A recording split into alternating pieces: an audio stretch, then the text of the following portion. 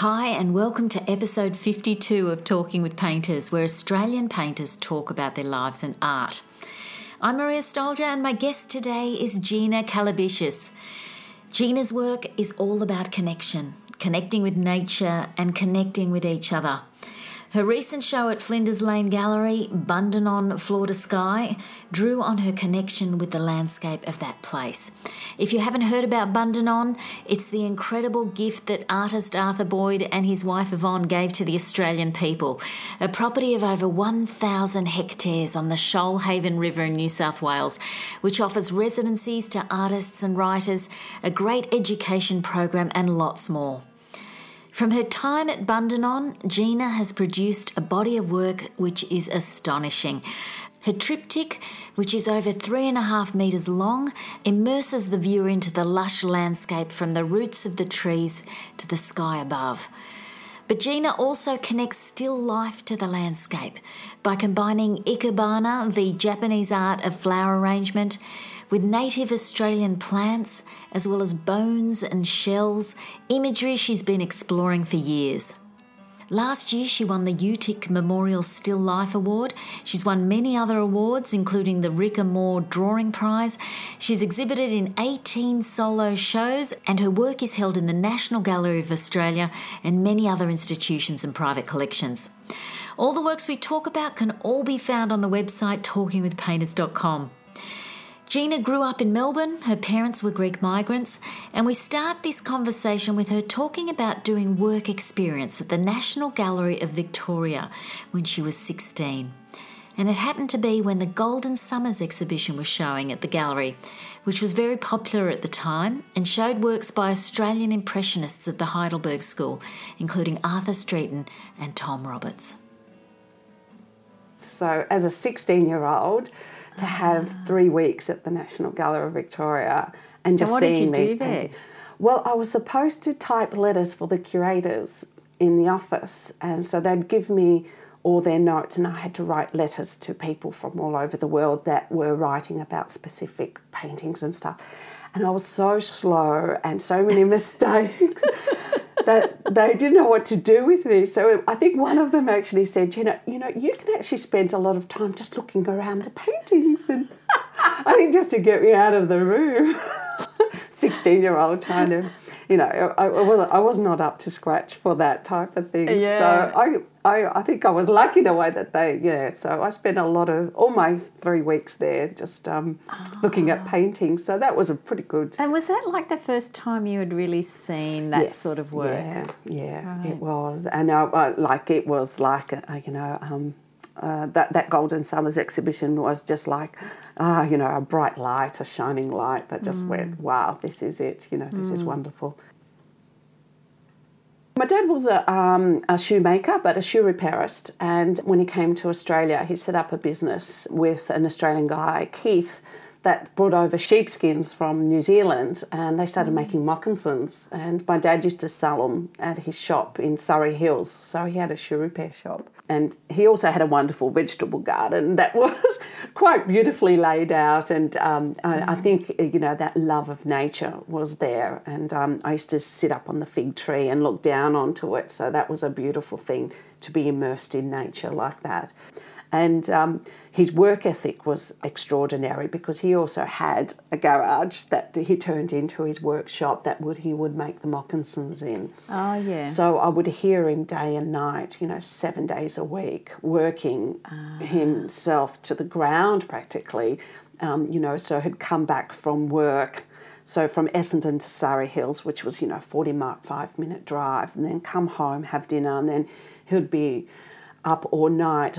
Unfortunately, he was a big smoker, and also the glues and the fumes from being a shoe repairist must have affected his health. So he passed away when I was 15, 16. Oh, okay. So that was quite a traumatic, but I didn't think at the time. I just thought, what's going on? You're not supposed to be passing away. You don't think that your parents pass away at that age. So that was that was a shock. That was a shock, I think, to all of us. And then a couple of years later, I think for Mum, that was very sad that she got breast cancer just a couple of years after that. So that's when I was at art school. So I was pretty much being at art school and painting these big paintings of my family, my mum and dad's wedding, quite large pieces, and putting myself in there. So I haven't done portraiture since that time, really. I've done bits and pieces, but putting myself in front of these images of their wedding, not wearing anything, but looking very angry. You know, I was quite emotionally sort of angry. I'm not sure that eventually Mum had also passed away from bone cancer when I was 23. And that also made me, you know, maybe it was angry. I didn't think of it now or even at the time, but the paintings really showed that intensity of emotion. So ever since then, I never really did any more portraits. So that's interesting, isn't it? It was too hard to look at, I think. Now I look back on the work and see the bones and now the shells and everything, and that whole idea of the fragility of life and the fragility of nature. It still resonates through the work, but hopefully sometimes I try and put a lighter light to it. Right. Yeah. So you think that's where those objects are coming from? It's from. I think so. Yeah. I think that idea of looking at our bodies, also in a scientific way, and doing my residency at the Harry Brooks Allen Anatomy Museum, Melbourne Uni, really draw in, you know, to look at these bones and just see how the makeup of them and how we are just these elements, these biological elements, and how we can be easily squashed or damaged, and you know, and I look at nature like that too. You know, the fragility of it is so there when you're part of it, but it has its strengths. I think the Australian landscape has a lot of hardiness and tolerance and strength to rejuvenate. So it gives me hope to continue painting these works too. Yeah. So that residency that you're talking about, where you where was that? It's the Harry Brooks Allen Anatomy Museum at Melbourne Uni. So they've got a wonderful collection of not only bones but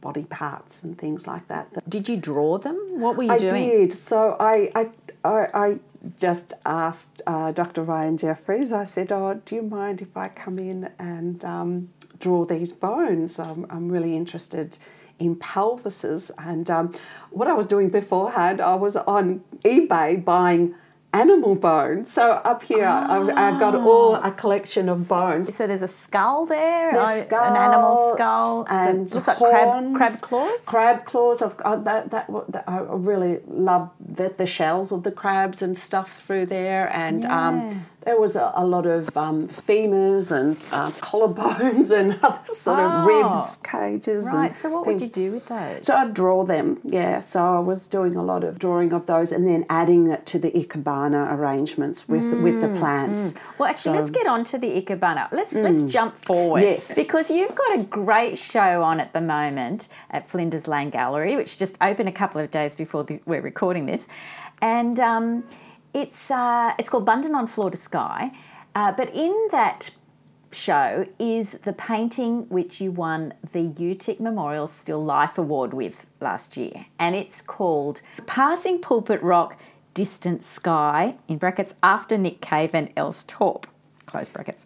Now, I'll just quickly describe it because it gives an idea about the ikebana, which ikebana means Japanese floral arrangement, that sort of art of that, isn't it? That's right. Yeah. It's from Bundanon, isn't it? So this was set in Bundanon. Yeah. And in fact, the whole show is drawing from your residencies at Bundanon. Yes, that's correct. Yeah. And this particular painting has got a landscape of Pulpit Rock, which is a land formation there, and that's sort of at the bottom of the painting. And then, and it's like a sunset, is that right? Pretty much a sunset, yeah. Those sunsets where they become blue and pink, those magical colours that really sort of tell you that the day's ended. And for me, they're love skies. I sort of call the blue and pink skies in Australia love skies.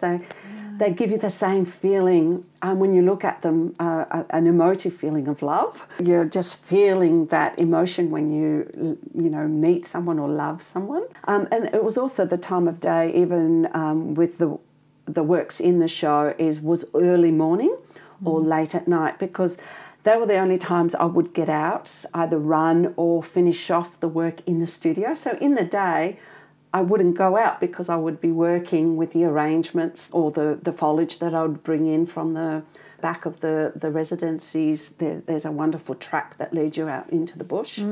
So in the mornings I'll go walking or running in there and then collect the foliage and bring it back into the studio, arrange them. So they become sculpture arrangements that I would hang in the studio, and then I'll do the drawings and photograph them for the future paintings. And then at night I would be exhausted, and then I have to have another walk to clear my mind.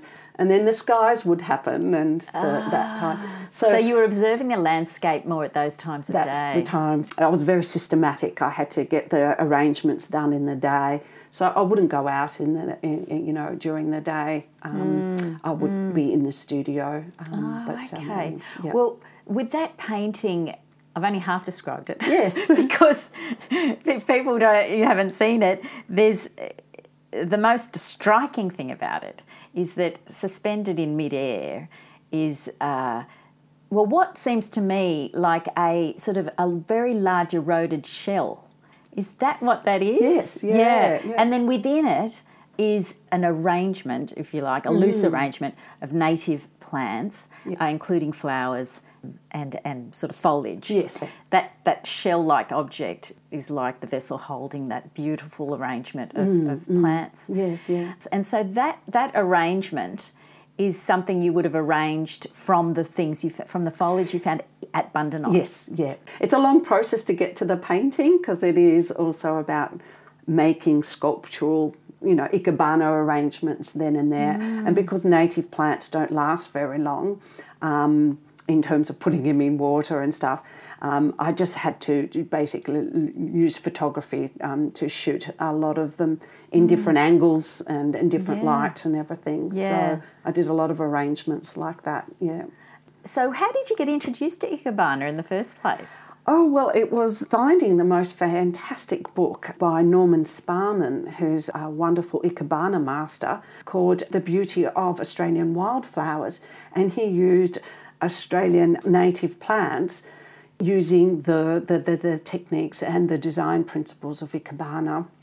And I was blown away because I thought how he could combine two cultural things and make them look so aesthetically pleasing to the eye. I was just in love with it. And so isn't ikebana, I don't know much about it actually, but I always feel it's a very sparse use of plants. Yes, the more formal, earlier parts of ikebana were very structured, and there was a lot of different types of rules that you had to use, but it was all about man, nature and earth, elements of three in combinations.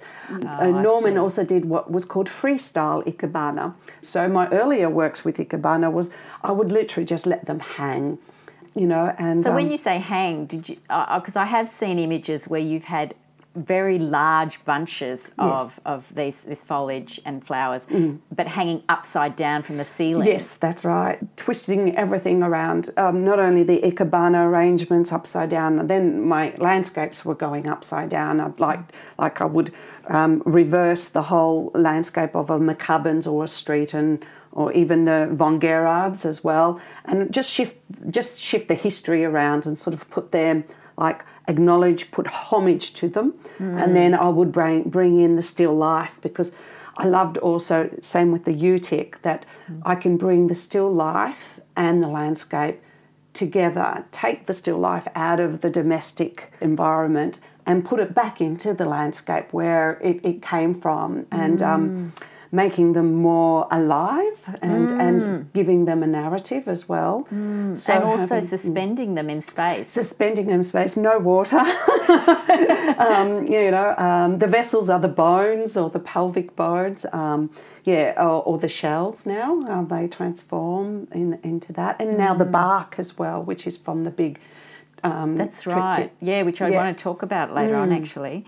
But with, arranging Australian native plants, I mean, you seem to be saying, you just let it naturally fall, but obviously there has to be, the composition has to work somehow as well. It does, yeah. So how do you, is that a difficult thing to get the composition, even if you're going to be taking a photograph, because I presume you need to have a very clear, good photograph to work from?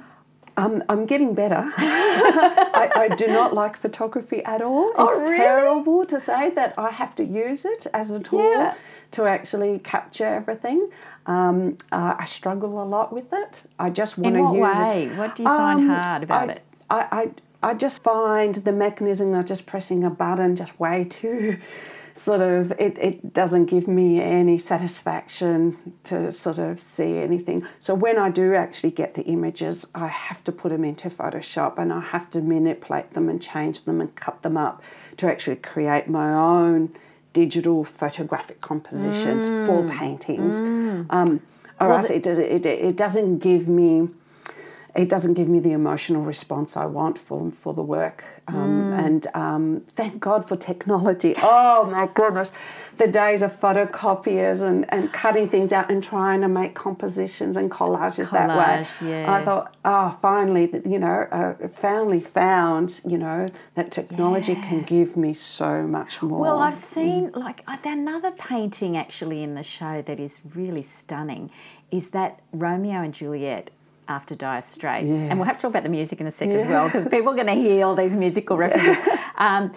But that also is it's a striking image because it's a very similar composition to the Passing Pulpit Rock in that you have suspended in midair foliage surrounding, this time, what it looks like, I don't know what it is, they look like organs of some sort, like lungs or something? Yeah, but they're shells, they're worn little shells that I picked up. So from the Shellhaven River from Bundanong, I had to find out where this river went to.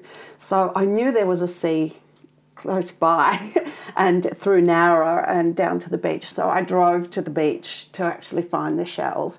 So that combination coming through.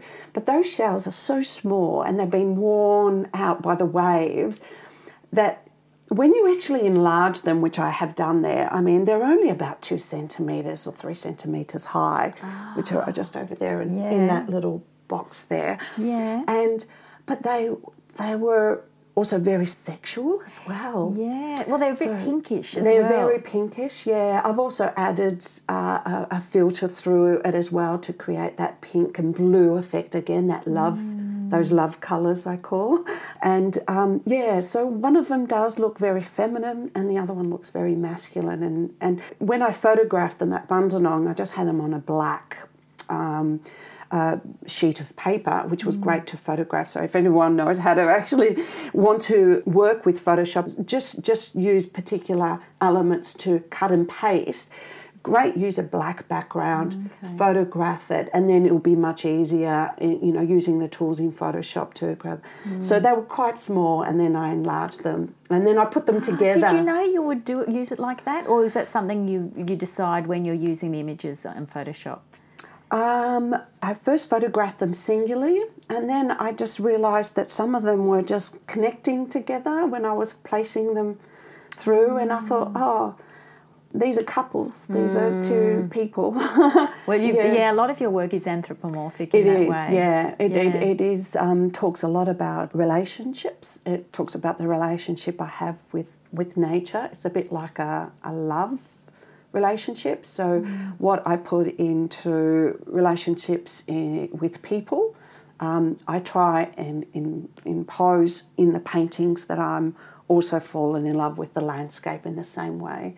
So that Romeo and Juliet is very much about love to the point where they're together and the kookaburras Well, the kookaburras are we should just probably explain what that is. So there's those two shells. It's surrounded by foliage, so it's like in an oval shape. Yes. And then there are two kookaburras that sit within that shape. And they've been wrapped up in the foliage as well, so they've been restricted from being together, a bit like Romeo and Juliet. Yeah. But the shells act as their souls, so they're white in fashion. They're up in the troposphere. The troposphere is when you actually go on a plane and you just go... you're actually taking off and you're going through the clouds. The troposphere is where all the weather happens, where you see the sun onto the top of the clouds. I was going to mention that because the clouds in the background are I really noticed those. Yes, they are absolutely divine because you have got that. It's like you're in an aeroplane looking down on the top of them. Yeah. But interestingly, you've got that at the background. And then in a different perspective, I have the landscape. You've got the landscape at the bottom with another set of clouds. Yeah. It layers the landscape and to the sky. So the whole thing of Bundanong floor to sky, and we'll go to the triptych because it starts off with the ground and the floor view of Bundanong looking right down. So I would photograph on my tummy, looking down at the foliage and the remnants I'll just introduce that work because it's your major work in that exhibition. Yes. It's a large triptych and it's called Bundanong Floor to Sky. You're part of me now. Yes. It's a long title. Yes. Bundanong Floor to Sky. You are always part of me now after Van Morrison. Yes. So as I say, it's a large triptych. It's over 3.5 metres long and over 2 metres high, and it is an absolutely glorious depiction of, would you call that a rainforest landscape almost? It does look rainforest, but it's in Bundanong. I don't think it is actually a forest, but it has a lot of ferns, a lot of microclimates in it, and lots of varieties. The species of eucalypts is quite a lot, and the bushland as well is quite diverse, but very green. Yeah, yes, very lush. Green. Yeah. So in this painting we have, it's almost divided in half in a way, in that the bottom half is, I'll let you describe it in a second, but it's sort of like the ground and the floor of the one of a better word, forest. Yeah. And then the top half, so it's very dense foliage and everything, and then with some bark. And then the top half is like we're looking through these trunks of trees into a misty bluish background. So it's a very dreamlike, peaceful and calm sort of scene. Yes. So can you tell me a bit about how that painting developed and how it came about? So if anyone goes to Bundanong, which I highly recommend, and they've got the wonderful site works thing happening on the 29th of September, and people, it's open to the public that people can camp there. Oh, and they've got these amazing activities throughout the whole time that you're there, and they do it every year, and it is just fantastic because you're camping amongst the wombats and the kangaroos on the farm. But when you actually drive into Bundanong, on the left-hand side is the bush, that forest. And I would, in the morning at 5:36, would run down there. And that was that misty morning.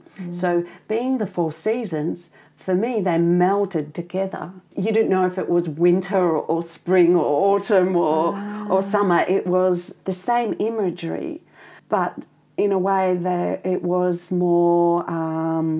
it was time passing as I was running. You know, it was, I don't know, it was hard to describe, but there were just elements that I just kept on seeing. And you could actually see the earth because you're higher up.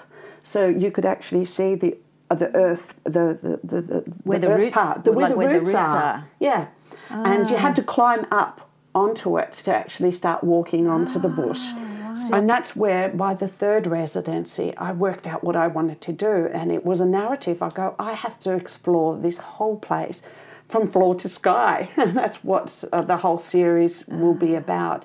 And it's like every element. I just couldn't get enough of the place that I thought I have to describe the whole space of landscape there. It was, and I can see why Arthur was so entrenched. Arthur Boyd was so entrenched by it. He did a lot of mythology in there and stuff, and it is magical in that way.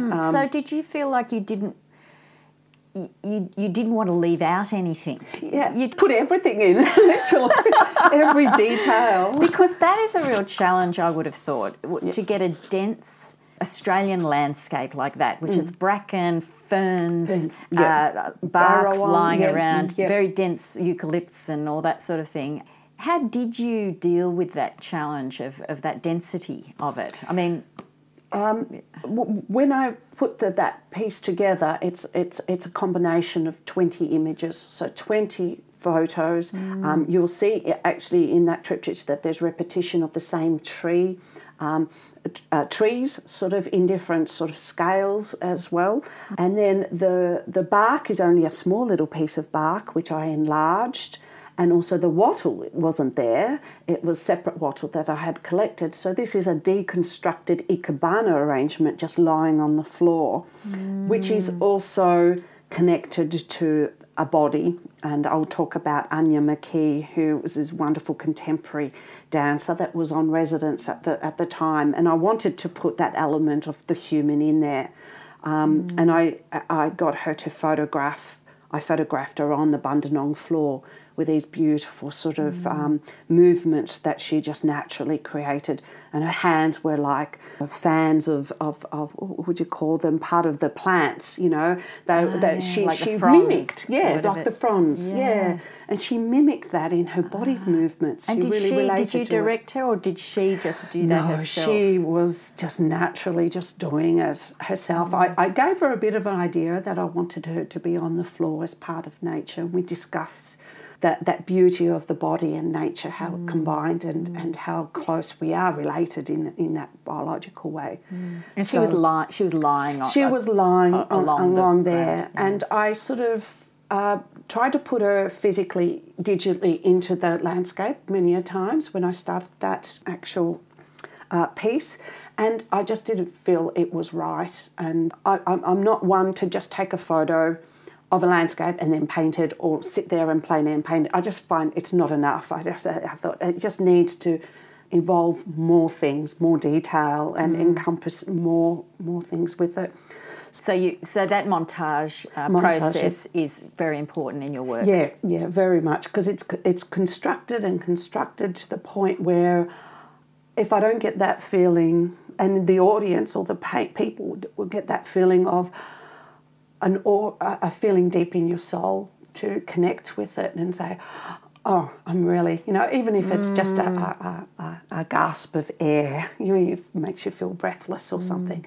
If I don't get that in the image, I won't continue to go on to do a major painting with it. And that lands. Yeah, well, I think that's often with art is that a lot of teachers say you've got to exaggerate to make impact in art. Yes, yeah. And that is a form of exaggeration, isn't it? Yeah. The exaggeration it sort of brings on the element of bringing your emotions into it. And art and emotions for me is so important that it actually makes people feel, those feelings and have a love relationship with the landscape. Yeah. And so how did you resolve that idea of having the figure in the landscape in the end? So at the end I used the bark as her skin. I used the wattle as her internal organs. So she's on the floor within the landscape, deep in the earth still. And the rest of the work in the show is slowly where the bark turns into the shells and they start to rise. And that rising slowly rises all the way into the troposphere. So it has that sort of element. Each painting is connected to the next one. So this show is very small at the moment because of the size of the gallery, but it's just snippets of the narrative that, there's a lot of paintings in between that I haven't got to paint yet. That is all part of that. And I think also the scale of that work, because it is so large. Yes. that the viewer can really get lost in it. Yes, that was the whole thing. I felt like I was lost in it every morning. Yeah. Did you? Yeah, it was part of me now. That's where the song titles come in. Oh, okay. Yeah. So with the song titles, how did they develop? I mean, do you choose the song after you've started the work? No, I had a lot when I was driving to Bundanong. Van Morrison's great on the road, on the way there. Right. Michael Kinawaka, I think his name is, a wonderful English singer. Also, I got introduced to at that time. Again, a lot of love music. I would say musicians do love songs much better than artists do, and I thought, oh wow, if I can incorporate their, and the lyrics, and being in the studio, we have either podcasts like yours, Maria, that we just love listening to, or the radio. We listen to, the news or other sort of music on there, talk back and stuff, and then there's our playlist of music and.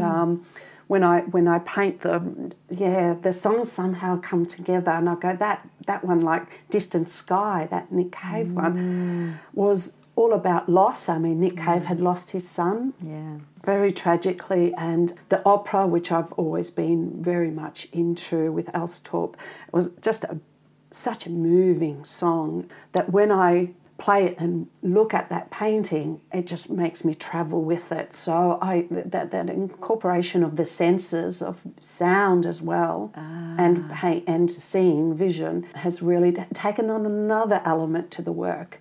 So everything's so layered in my work. It's not just one image, it's layered images, it's constructed a cabana that gets placed into it.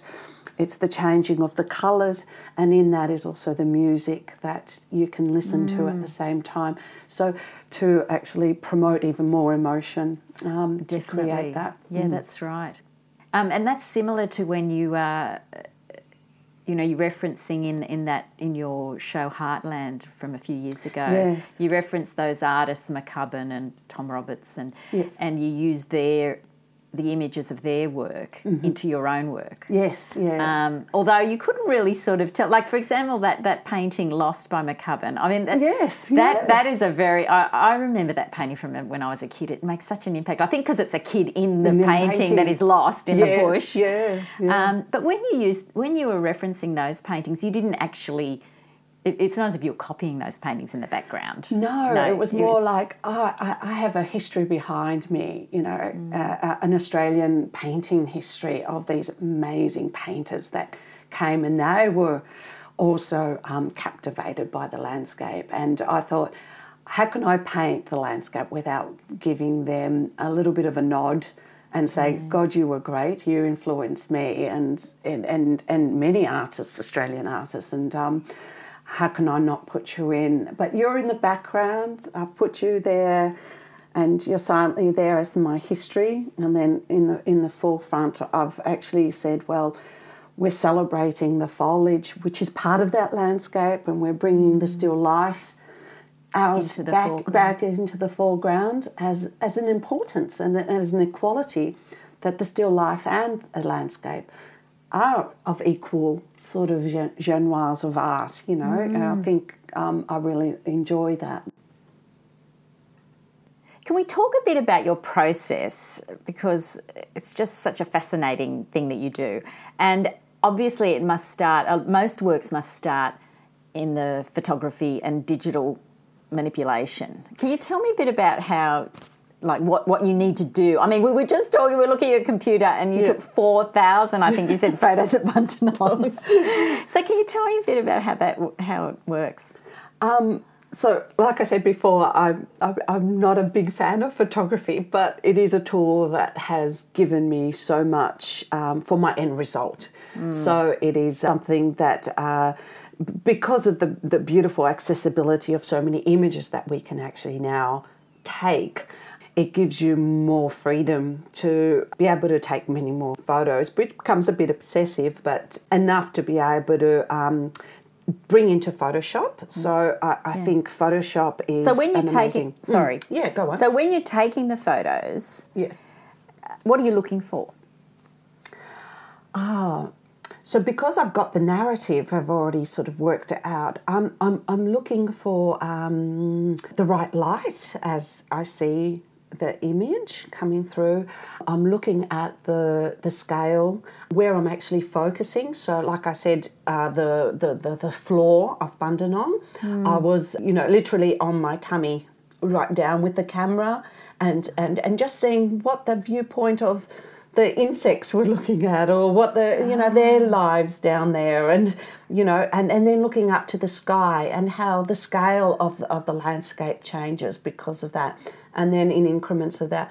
Also, there's some beautiful spots in the landscape where you can see pockets of darkness and then light. Say, for instance, like a bushy area where there's a bit of a hole and it's deep and dark, and then there's light sort of shining around over the top of it, or the way the plants sort of cascade down.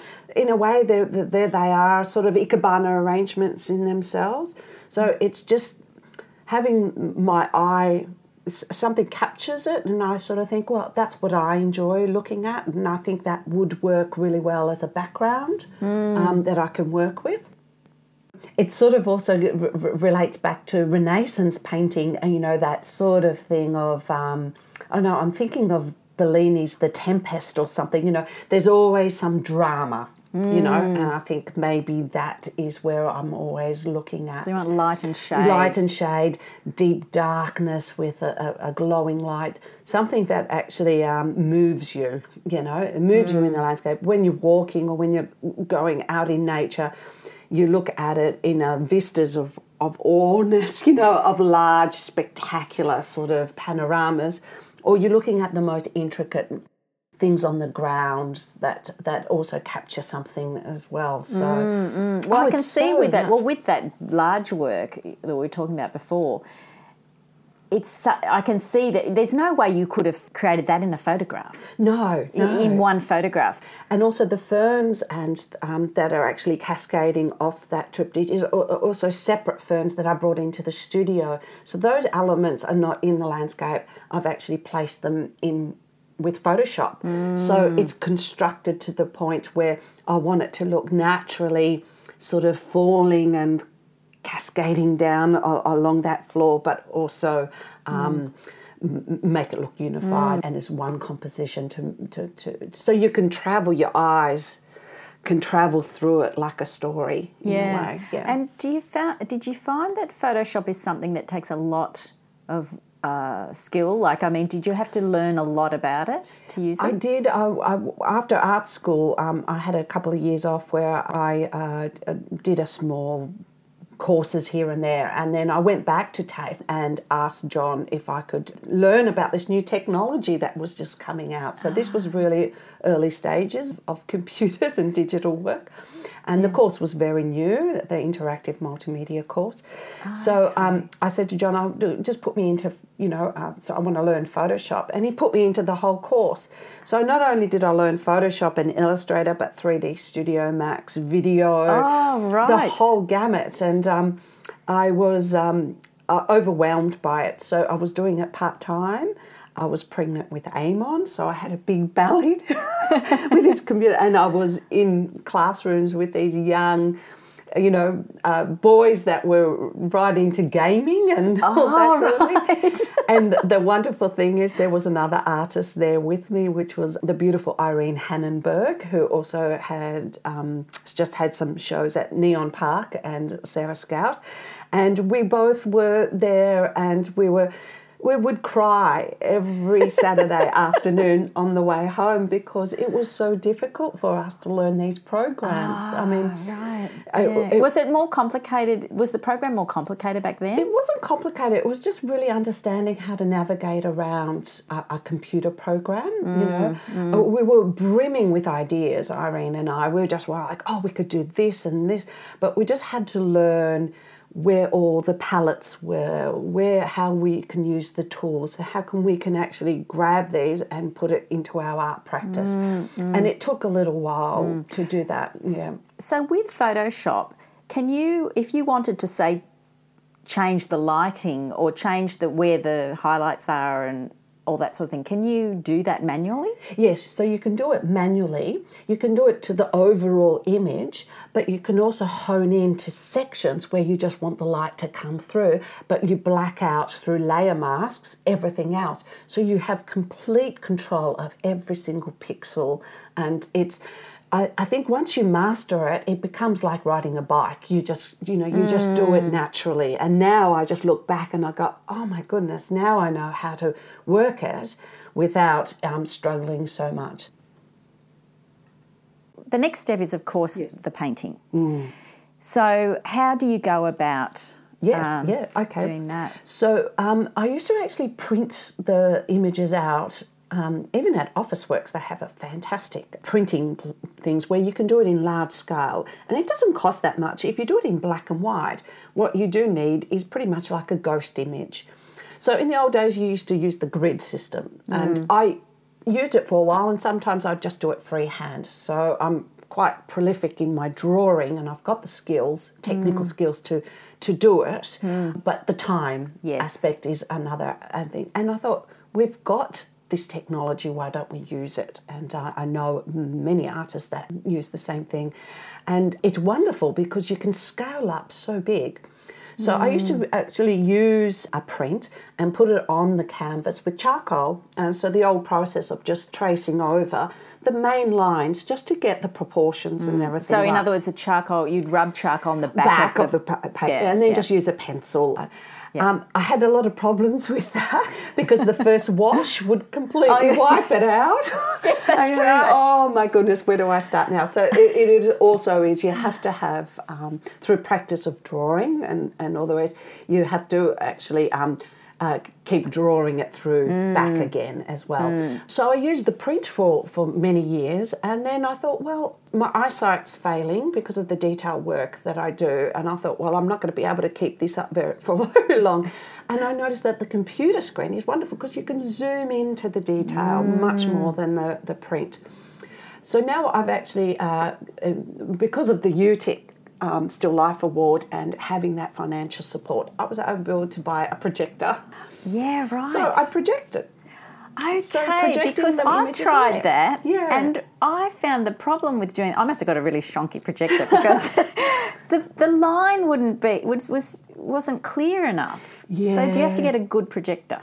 Well, no, I think it was. I'm not sure actually. It was just Does the room have to be dark? Semi-dark, yeah. Right. I did do it at night, Right. and I put it in the living room and from one end, and try to get it as perfectly in the size. I also do size up my images to the same size on the computer. There's another element in Photoshop that you can actually resize the images to get them at exact dimensions. So highly recommend any artist to do a little Photoshop course if they want to do this sort of thing. Sounds great. It is really wonderful to help you. Oh, okay. So you project and then use charcoal? So just using pencil. Yeah, just pencil through it. So as you can see with that one there, people can't see. I can't see it. Actually, it's so light. It's just it's light enough to give me an idea that that's the arrangement's going to be in the middle, but. Funny enough, once you start, it's like a puzzle. You start either on one end or overall. You piece it all together by looking all the time. Yes, because I think it's funny, because some people do sort of think, oh, you can't project or you can't grid up or anything, and you've got to do it freehand. But the point is that it just takes longer. Of course you can do it freehand. Yes, and also it's not as if you've done the whole detail. You've just done the outline. It's just the outline, just to sort of place it there. And for me, that's not the importance of the artwork. For me is, so I can do it freestyle really quickly too if I wanted.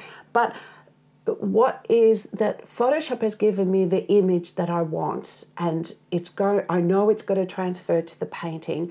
And the important is at the end is what everyone sees and what they get out of it in a emotional and in a theoretical way, and that's what's really important. Whichever way you need to use to get your final result, to get that for me, that emotion that I want the audiences to be connected with, to make it their own. Now, I'm assuming that glazing is an important part of your work? Yes, towards the end, yeah. It sort of works there.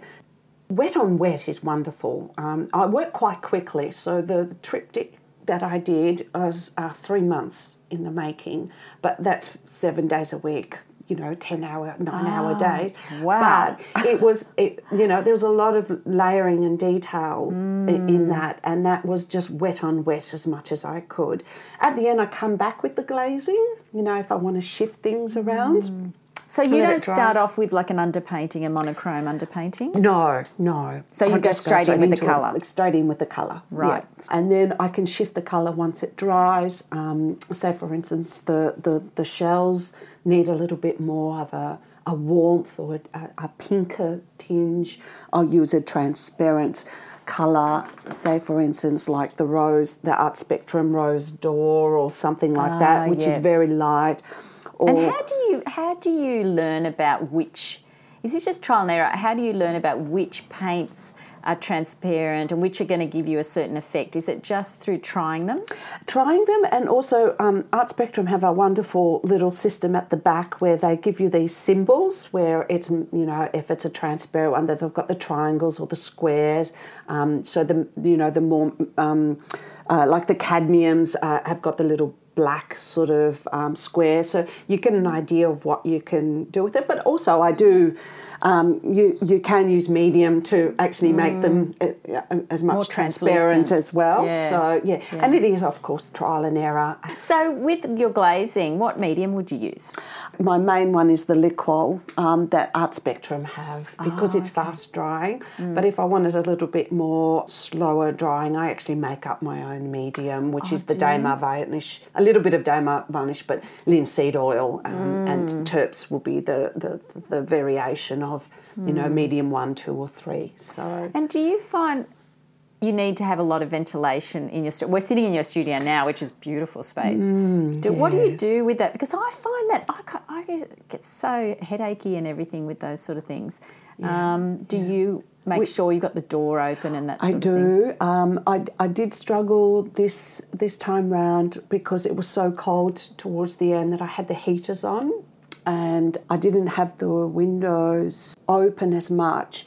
And I think by the end of the day, being so many long hours, I did find my chest was hurting a little bit, and I thought, this is not quite right, even though we use low solvent, odorless solvents and stuff, I still feel that it's a hidden thing that's in the air. Yeah, that's right. So it's just something you've got to be aware of, I suppose, isn't it? And also just invest in getting better ventilation in here, I think, is my next thing. Yeah. And what about your brushes? So we've got hundreds of brushes in front of me. They look fantastic. Do you find you're using small brushes throughout pretty much? Oh, yeah, I know. That big triptych is all the most littlest brushes. I can't believe I'm going, you are so crazy, Gina. What are you doing?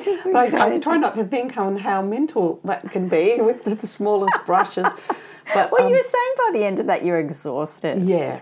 So did you feel... Was it a bit of a struggle to finish, or...? No, I think at the end it was just the pure stamina of continuing and keep on going until I could find an ending. My physical exercise, which I was telling you before, Maria, was a major component in that. Without doing immense exercise, running or riding or do a lot of weights, sort of gym classes with a lot of weights and stuff, gave me the mental capacity to continue, because I think exercise can be painful and it can really be, get you at a place where you think, I can't do it, I can't lift another 40 kilos or something like that, or I can't run an extra kilometre. And then when you just stop thinking, sometimes just stop thinking, no procrastinating, just stop procrastinating. I did that for many years, many years of emotions or being depressed or anxiety, and I thought, if I just stop procrastinating and stop thinking and just say, I'll just do a little bit more, it got me through. And that's how I got through the painting. The same sort of mechanism in my head. Okay. So you haven't always exercised like that? No, I was a very heavy smoker right up until I was 25, 26. Really? I had to stop because my father passed away from smoking and, Mum with bone cancer and all that. And I thought, look, if I can get past their ages, they were 49 and 52. I thought I can live a longer life to keep working. So, I was, quite overweight after having children. As you know, it sort of, changes your whole lifestyle and, and your whole sleeping habits as well. So a couple of years ago, it was wonderful. It was a wonderful man called Luke Easterman from Bondi. He was a personal trainer that had this wonderful article in The Age. I know I should be talking about physical stuff in here, but I think it goes hand in hand with that. Definitely, yeah. And he wrote this wonderful... well, I don't know if he wrote it, but he was interviewed, and he said that fitness should be for free, like art should be for free. And it should be for everyone, and everyone should be able to have it in their lives where you don't have to go to these weight programs and things like that. And he just did it more out of the goodness of his heart, and I thought, this is great. So he put on this online free program for 8 weeks, and anyone could join. And he had this sort of videos of these sort of really hard-working, workouts and stuff, and I thought, I'll give that a try. And I did. I lost 13 kilos. Wow. Doing that over a period of 3 months. And so it was really reading that article that just gave you the It was reading that article, and incentive. I thought, right, I'm going to do this. I'm going to just eat really cleanly, and then even the work sort of took on that sort of regimented sort of thing of pushing myself to paint, extend myself more, be more confident at Bundanong, to walk for 3 hours by myself. All that came through that physical exercise, and that physical exercise mentally made me more emotionally happier and braver and courageous in all aspects of my life. And it made me feel like I was glowing. Yeah, it was really, really great. Yeah. Sorry, we don't have to put that bit in. No, I am definitely putting that in because people are going to want to hear that. That's making me want to go and do more exercise. And do you have any conditions in the studio you need to actually get in, the zone of painting? Sweep the floor. Sweep really? Away So I come in and I look at the floor and I sweep it first. That's my first thing I do. Yeah. And there were shows earlier a couple of years ago where I would get up at 4, and the mornings were a great time for me to start early. So that was a really good regimented sort of pattern that I went through for one show. This show I went a little bit later. I went into the night because I was going into winter. So it was different. Seasons give you different aspects of there. Yeah, a sense of order for me in a small space like this, because it becomes chaotic, then the anxiety sets in about I'm not having control of where the work needs to go. Yeah. Well, Gina, thank you so much for your time today and for showing me your wonderful studio. And good luck with your show at Flinders Lane Gallery. It's amazing. Thank you very much, Maria, for coming all the way to Melbourne. I hope you enjoyed my conversation with Gina Calabicious as much as I did. I'll be getting a short video of Gina in her studio on the Talking with Painters YouTube channel and Facebook page soon, and I'll let you know on social media when that's online. Thanks for your messages and comments on social media, and a review and rating on iTunes would be awesome if you had the time. Hope you can join me for the next episode of Talking with Painters. So you think colour is dependent on mood as well? And also the journey of my life and where it's going to go. I think it might sort of shift and change all the time. I don't think I'll be doing the same stuff or similar stuff, but I think it's going to keep evolving. Like the bones evolved into shells, and the shells, it might go into something else. Yeah.